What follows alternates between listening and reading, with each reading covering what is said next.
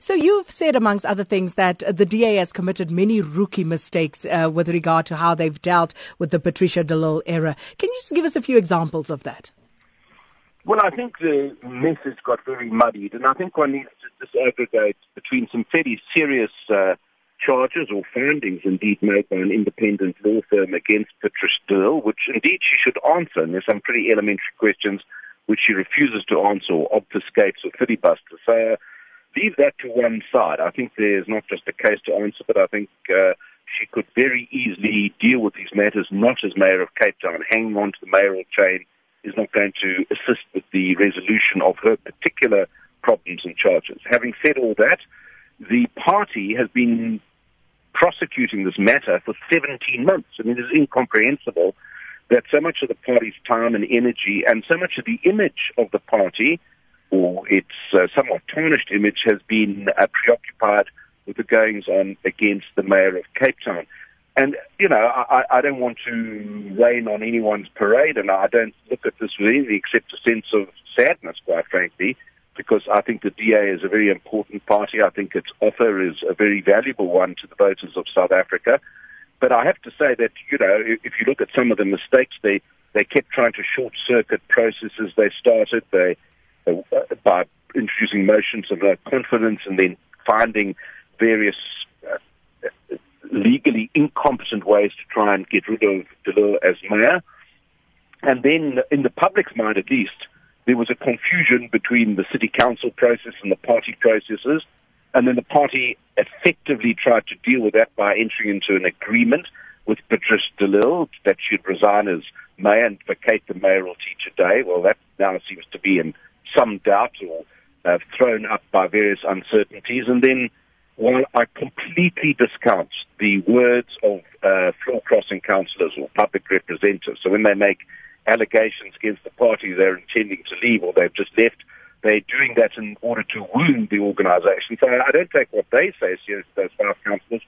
But for heaven's sake, to then, for the leader of the party or the person who writes his newsletters, to go and find the 5 councillors guilty of findings in the report in which they never mentioned is just compounding error upon error. So, you know, I don't recite this with any sense of pleasure, in fact, with a lot of regret.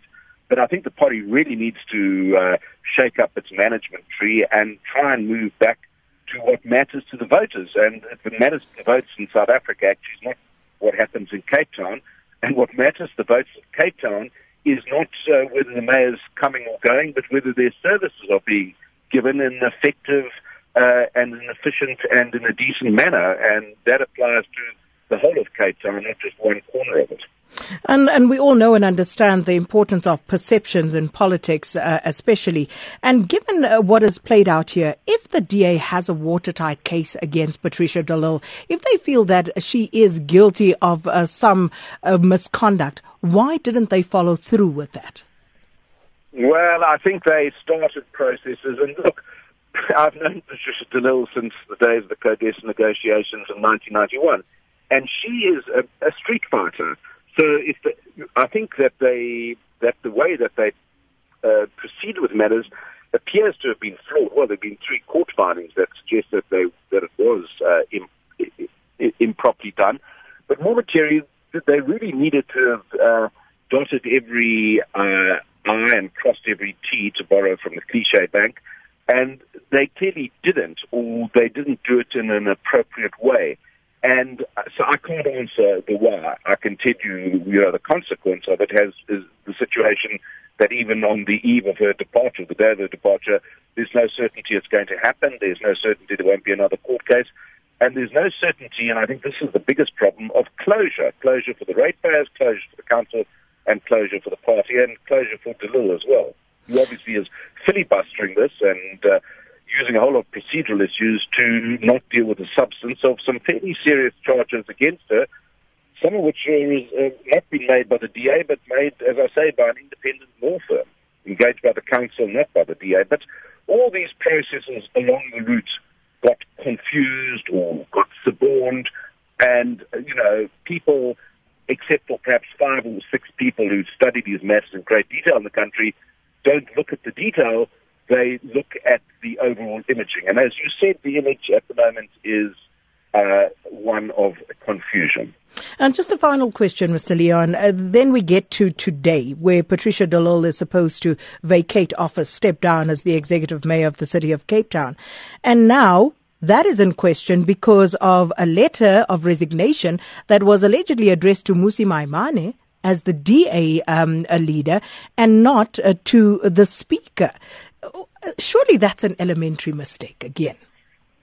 Well, I think it's both an elementary mistake and it also confuses something that the DA, certainly since my time, has tried to uphold, which is the division between the party and the state, or the party and council in this case. But more materially, it goes to the question of what Patricia de Lille was thinking of when she wrote that letter. I mean, was she writing to the party under her own signature saying, I'm going to resign as mayor, and then not intend to resign as mayor on the date that she undertook to resign as mayor by the party that appointed her as mayor? I mean, so I think, yes, you can certainly point fingers at the party over this matter, or the Speaker of the Cape Town City Council, but I think a much bigger finger should be pointed at Patricia de Lille saying, why did you sign that letter and what did you mean by it? And let's not hide behind a procedural question, let's get the substance. If you write a letter under your own name, dated, that you're going to vacate the mayoralty on the 31st of October, it doesn't matter who you address it to, that is a clear and serious intention of taking an act that you're now resigning from, by all accounts.